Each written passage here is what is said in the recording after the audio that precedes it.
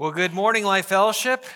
It's good to see you. Turn in your Bibles to Deuteronomy chapter 6, verses 4 through 6. That's where we're going to be this morning. My wife and I, our family, we used to have chickens. Now, that doesn't mean we ate them. It just means that I got sick of waking up every morning and feeding them. We found a different home for our chickens. But it was one of those things during COVID, and you had all this extra time, so I decided to build a chicken coop, and then we got chickens, and we got 5 chickens, and we named them all after characters of Napoleon Dynamite. And so we had Kip and LaFonda and Napoleon and Deb, and the 5th one died, and I can't remember his name. But we had 4 chickens, and it was a wonderful experience. Free eggs, and that, nowadays that's saying something, right? But we enjoyed our chickens, so when we got chickens, I took this little area in our yard and I put a fence around it and got little wiring to go around. Then I got a net over it, and I thought I had this plan of how I was going to enclose all these chickens. But we had this one chicken. She's a black Australorp, and her name was Deb. Like I said, Deb, and Deb would always find a way out. I don't know what it was. I mean, I thought I had everything set up, and I'd be coming home from work one day, and Deb would be right there in the front yard, just waiting for us. Or we'd be eating dinner at our dinner table, and we'd look out on our back porch, and there's Deb just kind of looking in like, what's going on in there? And so whenever she would get out, I'd go inside the coop and be like, all right, I got to figure out where's she getting out? And she was amazing at finding the weak link in my plan. And when I think about what we're talking about with this series, legacy planning, when you have a plan, your plan is only as good as your weakest link. And if you've got a hole in your plan, it's going to be exposed very quickly when you go to implement that plan. And as we read the last couple of weeks, as we've been studying this passage, this whole idea of God, speaking through Moses to the people, and the people are about to enter into the promised land. And this vision we talked about last week that God has for his people. He's like, man, I want you to live long in the land, and I want it to go well with you, and I want you to be multiplied greatly. And it's this idea that God wants to do good to his people. He wants to bless them and encourage them. And so we looked at this vision in our hearts. Are they captivated by the vision that God has for us? Well, next week, when Dan is going to preach, he's going to be preaching about, how to implement this plan. And the details of how to do this, how to pass on faith to the next generation. But today is an important passage, because between the vision and the implementation, there's this reality that Moses says in these 3 verses, that if you get this wrong in the passage, it doesn't matter what you teach the next generation. And the whole idea that Moses is saying is, listen, you got to understand what God wants for you. That's the vision. Here's how you pass along. But here's what's most important. It has to be real in you. You have to love God for yourself. It's not enough just to say, yeah, I know what the right thing is, and I want the right thing for my kids. It's no, I've got to live this. I've got to embody. I've got to model what I want to see come out in the next generation. I think, as I mentioned 2 weeks ago, we have seen generation by generation for the last 100 years, the percentage of people that would call themselves or identify themselves as followers of Christ, people with a biblical worldview, it keeps shrinking generation by generation. And there's a lot of factors for that. But one of the biggest factors for this reality that we're facing in our world today, the reason why Babylon is in our streets, is because I believe many people that claim to be followers of Jesus, many people that call themselves Christians, their faith is not authentic. What they're doing is there's a different person that looks different, talks different when you're in an environment like church compared to when you're in the home environment. And when kids grow up with a dad there's church dad and then there's home dad. Or there's a church mom and then there's a home mom. If there are two different versions of you, the chances of you passing down your faith are going to be slim. Doesn't mean it's impossible, but the reality is that legacy requires authenticity. Legacy requires authenticity. If there's one thing I want you to remember this morning, it's that legacy requires authenticity. This is the part, we want to pass on our faith, and there's a lot of ways in which we can do that. But we'll never be able to pass on a faith if it's not real inside of us. And so that's one of the things that as we look at this passage this morning, do we get it that it's got to be authentic? Now, understand what I'm saying. It's not, you don't have to be perfect as parents. There's a difference between perfection and authenticity. Now, I'm about to offend some people, but, Dan does it every single time that he preaches, so I'm just going to take my turn and offend some people in this room. But I'm not a fan of Christian movies, all right? You're like, my pastor doesn't like Christian movies? Yes. And the reason why is because many times Christian movies are too perfect. They're not authentic. You have a Christian movie, it's like, there's this big problem, but don't worry, everyone gets saved in the end. And I'm not going to name any movies, and because we all know what they are, but you can guarantee you pop that DVD in, you watch that, whatever it is, you stream it, it's like a Hallmark movie. The couple's going to get together at the end, and the rotten guy in the movie is going to become a Christian. And so it's just, that's fine. But it doesn't feel authentic because you know what? There are so many times in life where the person doesn't accept Jesus. There's a lot of times when sickness and pain, there's just times when evil feels like it wins the day. And it doesn't mean that it wins the ultimate day, but it does mean this, that if we don't really show an authentic version of our faith, the next generation is going to pick up on that. And they can, listen, here's what I know about young people. They can smell authenticity a mile away. They can smell authenticity. And again, it doesn't mean we've got to be perfect. In fact, I think being honest about our imperfections is one of the most authentic things that you can do as a parent and as a leader. But we've got to have authenticity in our lives. And this passage that we're going to read today is all about how do we follow God in a way, how do we have faith that truly is authentic? So let's look again in Deuteronomy chapter 6, verses 4 through 6. Now, if I was to ask you, what is the most popular verse in the New Testament, what would you say? John 3:16, all right? You guys passed the test. You're good Christians. But if you were to ask someone who had the Jewish faith, what is the most popular Old Testament passage, they would say the Shema. This passage right here is called the Shema because Shema is the first word in this passage here. And we talked about that word Shema 2 weeks ago in our sermon. But let's look what this says. This statement right here that we're going to read this morning is a statement that if you're a good Jew, you recite this every morning when you get up and every night before you go to bed. This is foundational to their faith, and we're going to look and understand why it's so foundational. All right, let's look what it says. Verse 4, "Hear, O Israel, the Lord our God, the Lord is one. You shall love the Lord your God with all your heart and with all your soul and with all your might. And these words that I command you today shall be on your heart." Now notice, there's a couple words in here, but we talked about 4 words that are almost in all throughout Deuteronomy.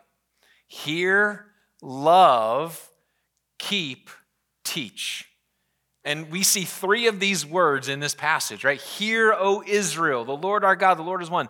You shall love the Lord your God with all your heart, soul, mind, and strength. And, then Moses refers to this teaching that those words I'm commanding you or teaching you today should be on your heart. So this idea that, man, we're going to see these words over and over and over again. But what Moses is trying to say to these people as they're about to enter into the promised land is you have to have an authentic faith. You yourself, because these commands are in the singular tense in the verb. So it's not like you can all just decide to do this as a group. There's a part of doing things as a group, but he's saying if you want this to be passed on, it's got to be real in you. It's got to be real in you. And as you look at your own life, as you think about the influence that you're having to those around you, can you say what people see in me is an authentic faith? It doesn't mean it's perfect, but it's authentic. It's real. I show, man, if I say I love Jesus, I love Jesus. And if we're going to have an authentic faith, there's three components to this authentic faith that I think we can learn from this passage. And all of these components are related to the response from the first word that we see in this passage, here, to one of the other most important word in this passage, love. Because this connection between hearing and loving is very important here. You will not love, what Moses is saying is, you will not love God as a response if you don't really know who God is and what he has done. So if we're going to have authentic faith, number one, authentic faith requires or has real adoration. Real adoration. That word love in verse 5, again, if it's a response to what is mentioned in verse 4, there's a response to the reality of who God is. This word love is it's a beautiful Hebrew word. And again, one of the things we got to remember, there are many different kinds of love that many other languages use. The Hebrew language has different words for love. The Greek language has different words for love. For us, in our English language, we got one word. And a lot of times when we use this word love, we use this word in the context of how I feel about something. But this word love is not necessarily a love that is all about feeling. It doesn't mean it's void of feeling. But what it does mean is it's something deeper. It's a reality of my commitment and my attention and my affection for the object I'm giving it to. And so what Moses is saying here is, he says, "Hear, O Israel, the Lord our God, the Lord is one." There's something about that phrase right there that should prompt the listeners to say, okay, because of who God is, I'm going to respond in love to God, to Yahweh. Now, here's what I found fascinating about this phrase, "Hear, O Israel, the Lord our God, the Lord is one." If you look at this passage, if you look at this verse in the Hebrew, there's no word is there. Now, there's no Hebrew word for is. Now, if for us in our English language, to conjugate the verb to be, we can go through all that things, but the Hebrew language, they have a word for was, past tense of to be, and they have a word for will be, future tense. But what they do not have is a word for the present tense is.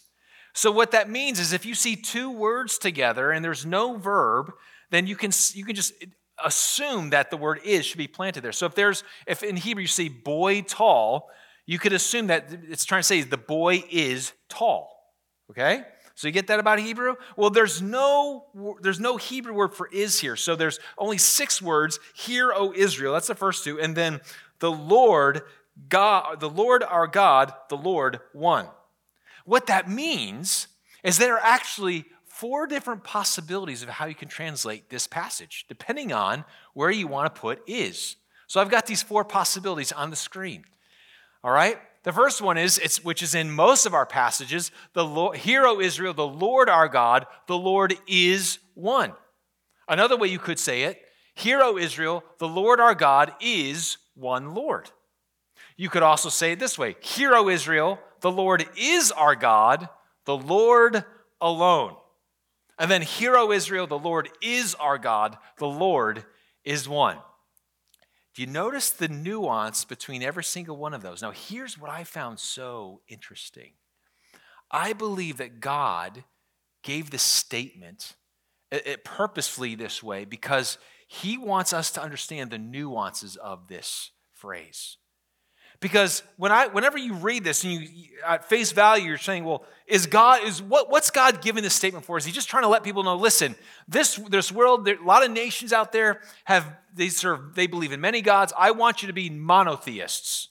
Is monotheism the only thing that God cares about in this passage? Well, what I would say is That is one of the reasons why he gives this. Yes, there's only one true God, but there's two other aspects to this phrase that I believe that he wants his people to understand. And that is this: I want you to understand not just that I am one God, I want you to understand my authority, right?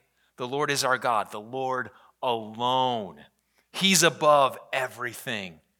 And then the Lord is our God, the Lord is one, the idea of exclusivity. So yeah, it's not just about monotheism. But it's about bigger things, about his authority. It's about his character. It's about his nature. It's about his exclusivity. This was a phrase that God wants. I want you to meditate on this. This is important. I don't want you to skip over this. I want you to think about the significance and the nuances of this one statement, and I want you to reflect on that, and I want you to worship me. Yesterday morning, I was at another worship service. I was at an Orthodox Jewish synagogue yesterday morning. You just might be saying, well, why did you do that, Ben?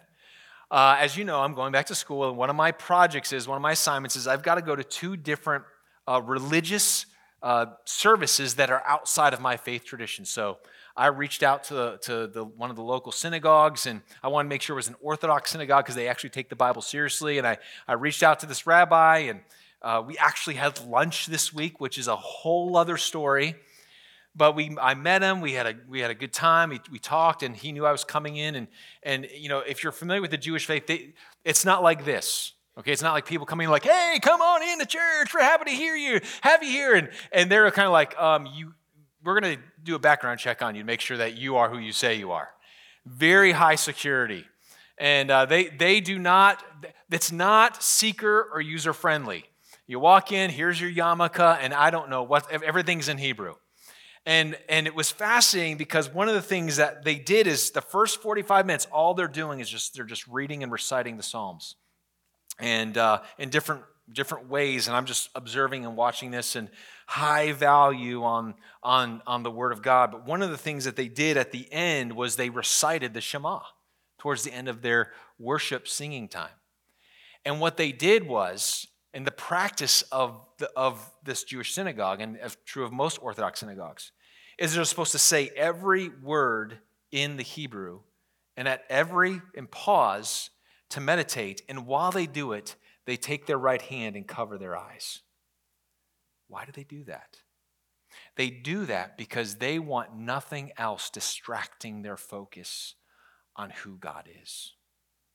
They want their heart to be so captivated by the grandness, by the transcendence of God, but also his love and closeness to us. Listen, if we're going to have authentic faith, it requires us to have a passion and a desire to know God, that we are seeking him.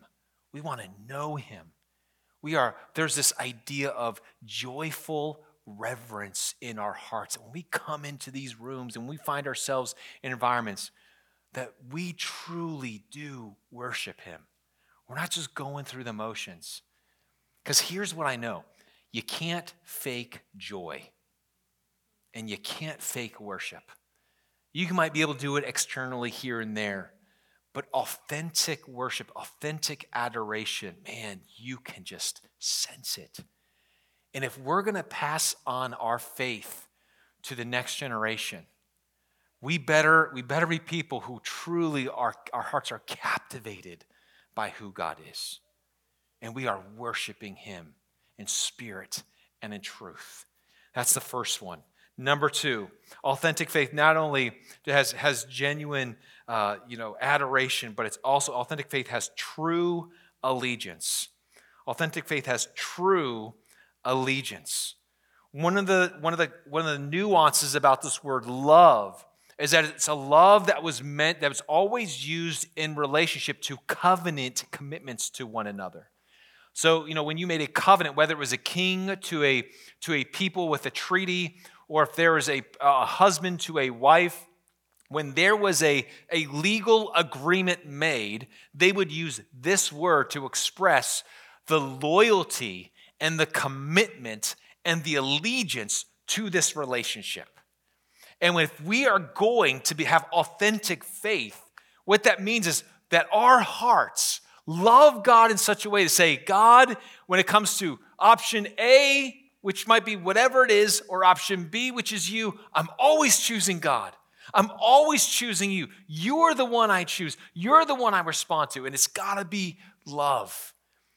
One of the things as I was studying this passage this week, I was very interested in how the verb tenses were used in relationship to hear and love.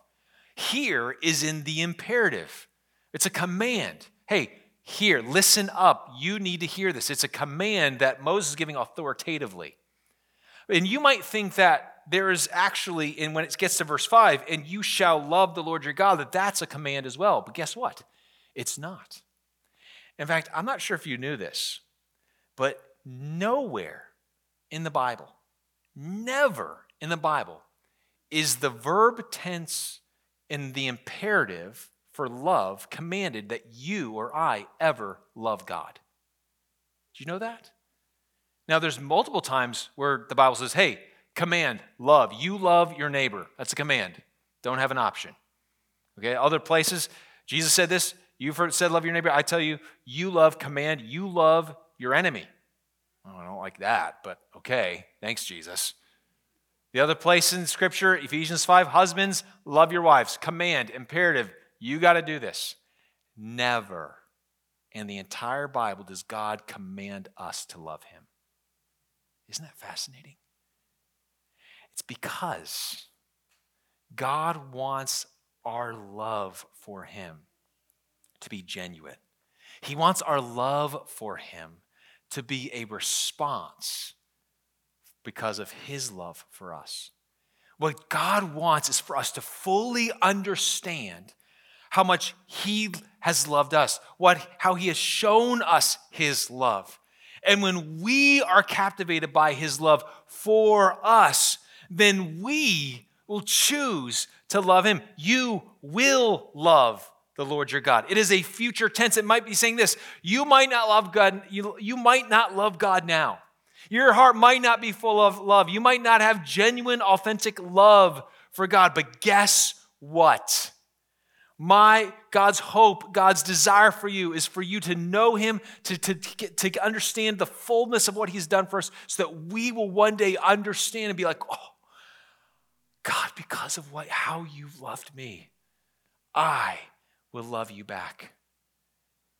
There's only one way that we can ever love God, is that when we take account for what we deserve, or when we remember about who we were before God got a hold of our hearts. And that's a powerful thing to remember. We need to constantly remember that, not in a shameful way, not in a guilt-ridden way, but one of the things that God makes very clear is that we need to understand what we deserve. What you and I deserve from God is different than what we get from God when we place our faith and trust in him. What you and I deserve from God is we deserve condemnation. What you and I deserve from God, we deserve death. What you and I deserve from God, we deserve punishment. What you and I deserve from God, we deserve separation. But that's not what God does. What God does instead is he offers to us the fullness of his presence, the fullness of his love. And he proved this to us through Jesus Christ, so that he could take our sin and offer us forgiveness. They could take our condemnation and offer us freedom.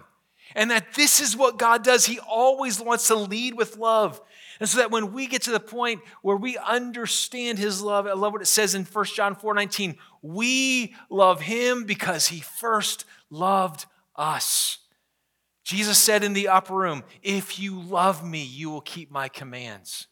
And we'll never love God. Our hearts will never be full of the love of God unless we fully understand the distance between what we deserve and what we get through Jesus Christ. Is your heart not captivated by that? That last song we sang, but that Charles Wesley wrote, and can it be amazing love? Is your heart not gripped with that phrase. Amazing. Why is it so amazing? Because we don't deserve what we get. And yet God poured out his love, his grace, his mercy, his power, his freedom, his forgiveness. It is so abundant and is so amazing. He wants us to love him back, not because we have to, because we're so enthralled by the reality of his love. That's authenticity. That's authentic love. That kind of love makes us say, I don't know, whatever the world's going to offer, I'm choosing Jesus every time. I'm choosing God. Because no matter what I get from that relationship or what I get from that thing, one of the things you do this right now, draw a little Y in your Bible, a little Y in your notes if you're taking notes. But put a little fork in the road. And what fork in the road do you always get to and you choose something else before God? It might be, and listen, just ask your children. Have you ever done, I'm not sure how many of you have ever done one of those 360 evaluations. They're the most frightening things in the world. What you do is a lot of times you can take these self-evaluation tests and you're like, your strengths, your weaknesses. But a 360 evaluation is essentially you get 6 of your friends that know you really well, and you're like, hey, take this test for me, tell me who I am. And you're like, man, just wait for that evaluation. Really, it's an amazing thing to do because you really get a chance to see what people's perceptions are of you. What do they really get? What do they understand? And there's a great benefit to that kind of test. But I wonder if your spouse or your kids or your parents or your neighbors or your coworkers gave you a 360 evaluation on your faith, what kind of test results would you get? And that little why that's there, every time it's choose between sports and God, sports wins. Every time there's a fork in the road and it's money or God, money wins. Whatever it might be, that whenever there's a fork in the road to that one thing, God's going to get second place. That's the issue of this word love here. And you can't fake that. And based on your choices, what are you showing to those people around you? That, hey, is your faith authentic? Do you say one thing, or does your life reflect something so differently? We can always tell what our allegiance is by what we choose when there's a choice to make. How do you make that choice? That's number 2. We've got to have true allegiance. Lastly, authentic faith requires consistent action. Authentic faith has consistent action. One of the things, as we see, that you shall love the Lord your God with all your heart, with all your soul, and with all your might. One of the things that came out of the conversation I had with the rabbi this week, he made it very clear that they have these 613 laws, that they're very diligent and very dedicated to doing those 613 laws. And we're not having a debate, but as I was meditating on when Jesus was approached and said, hey, what's the greatest commandment? He chose this passage right here. And for good reason. In fact, one of the things that Jesus said is this verse summarizes the entire law and prophets. This verse, the whole weight of the law and prophets weighs on this one verse. And the reason why I believe that God is saying that, or why Jesus said that, is because what he's saying is it's bigger than 613. When you love the Lord your God with all of your heart, in all of your soul, in all of your might, what that means is there are certain things that aren't written down that if you love someone, you're going to do it. When it says love the Lord your God with all of your heart, it's this idea that I don't have 2 hearts inside of me. I don't have two competing loves, that my heart is fully, every square inch of my inner person and my external person, it's one and the same. It's all filled. If my body is a temple of God, every room in my heart, it says Jesus over the door. That's what it means. I'm not double-minded, not double-hearted. And so that's what it means to love the Lord your God with all your heart. And then next, love the Lord your God with all your soul. This carries the idea of your very breath. It means I'm going to love God even if it costs me my life. If it costs me my life, it takes my breath away and kills me, I'm going to love God. So it's this extent of what I'm willing to sacrifice for him, how much I love him. And then lastly, here's this last word. I just had to chuckle at this one. This is really interesting. Love the Lord your God with all your heart. You got to get that, okay? Inner person, fullness. Love the Lord your God with all your soul, your breath, the breath of life. I get that. But the last word, love the Lord your God with all your might. Now, that's an interesting word in the Hebrew. It's not a noun. It's an adverb. Okay?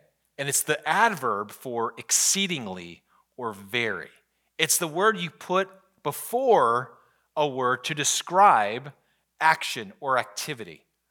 So if I was going to be literal, love the Lord your God with all your heart, with all your soul, and with all your very. What is he saying? I think, again, this is bigger than 613. What he's saying is, when you're doing something, go all out. Do it from all of your strength, that you are just doing it in a very kind of way. But let it be very. Let it pour out of you. You just can't wait to do it because it just flows out of you. I played basketball in high school. I went to a Christian school, and that shouldn't be that impressive because, growing up in a Christian school, they had one, if you could fog up a mirror, you were on the basketball team, all right? And so they put a little mirror under your nose, and if it falls, you're on the team. And so I was on the basketball team, and there was a lot of different people on the team that were in different skill levels, right? And there's this one guy on the team, his name was Dale Nolde. I love Dale. But Dale was a year older than me. He was really quick.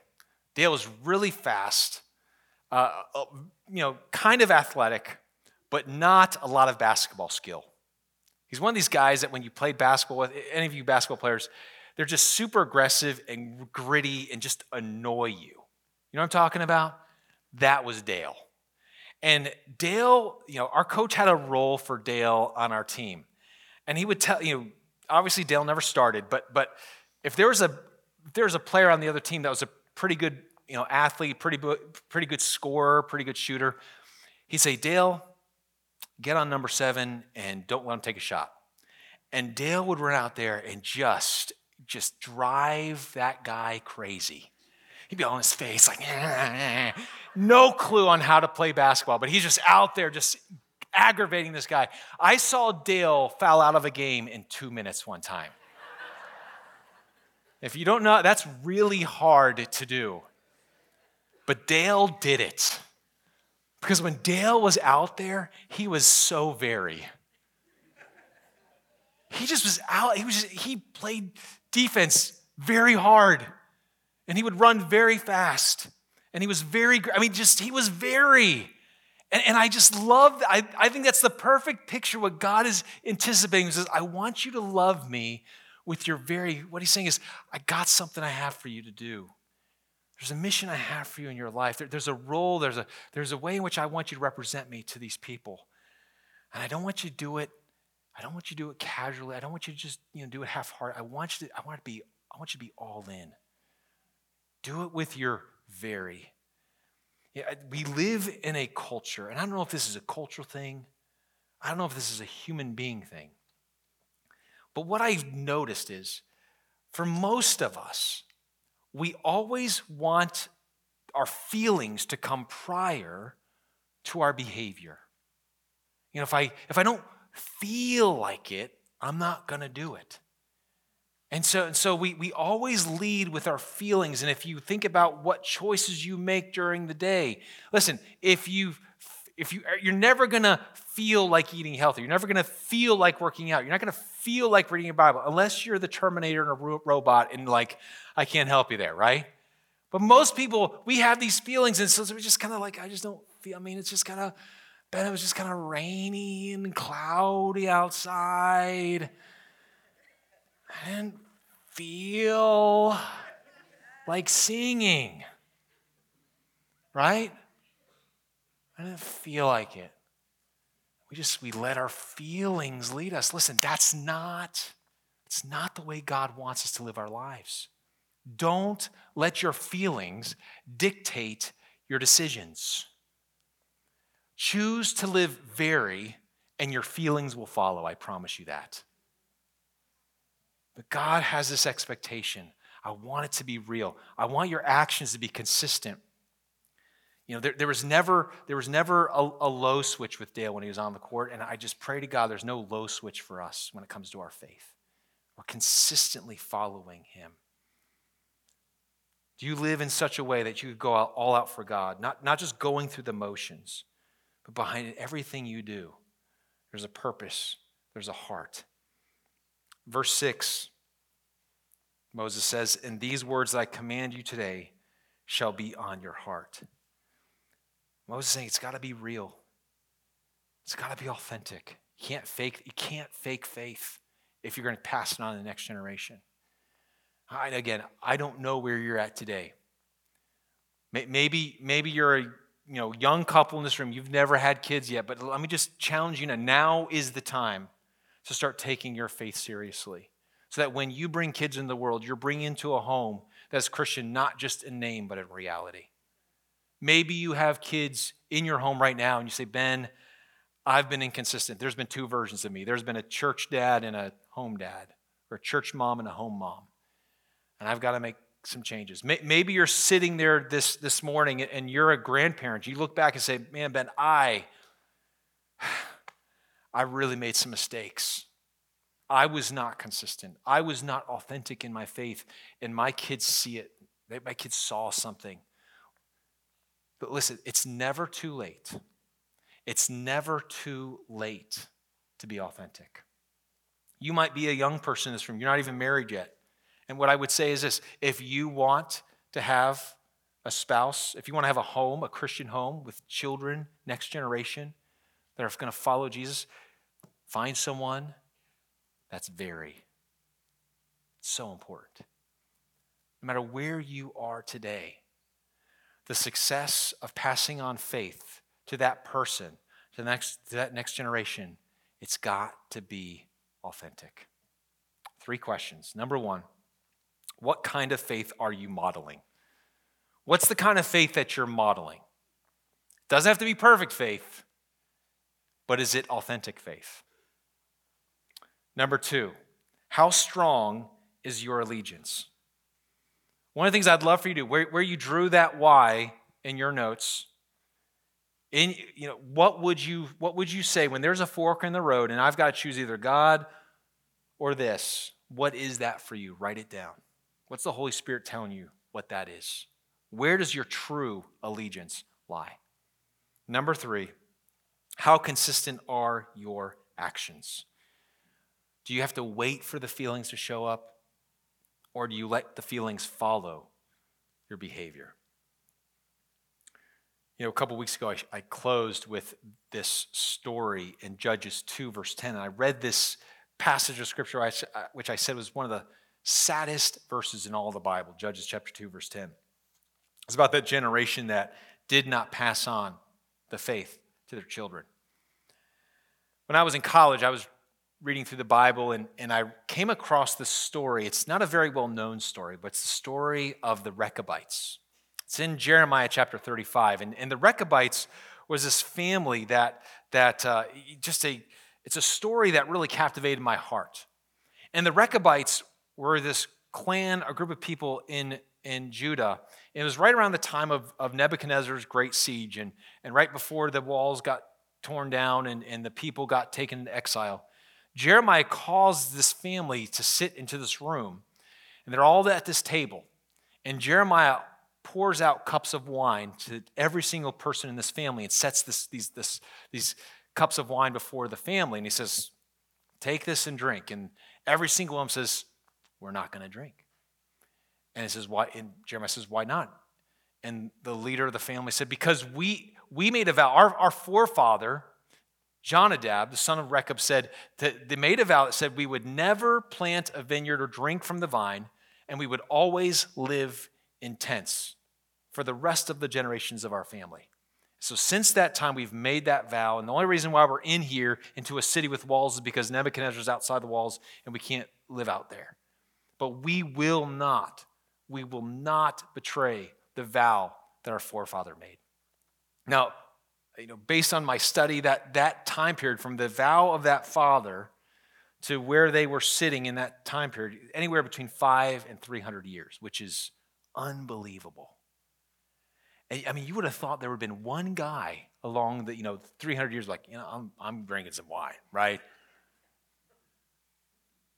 And they stay committed. And as they're responding to Jeremiah, God tells Jeremiah that my children would have been that faithful to me.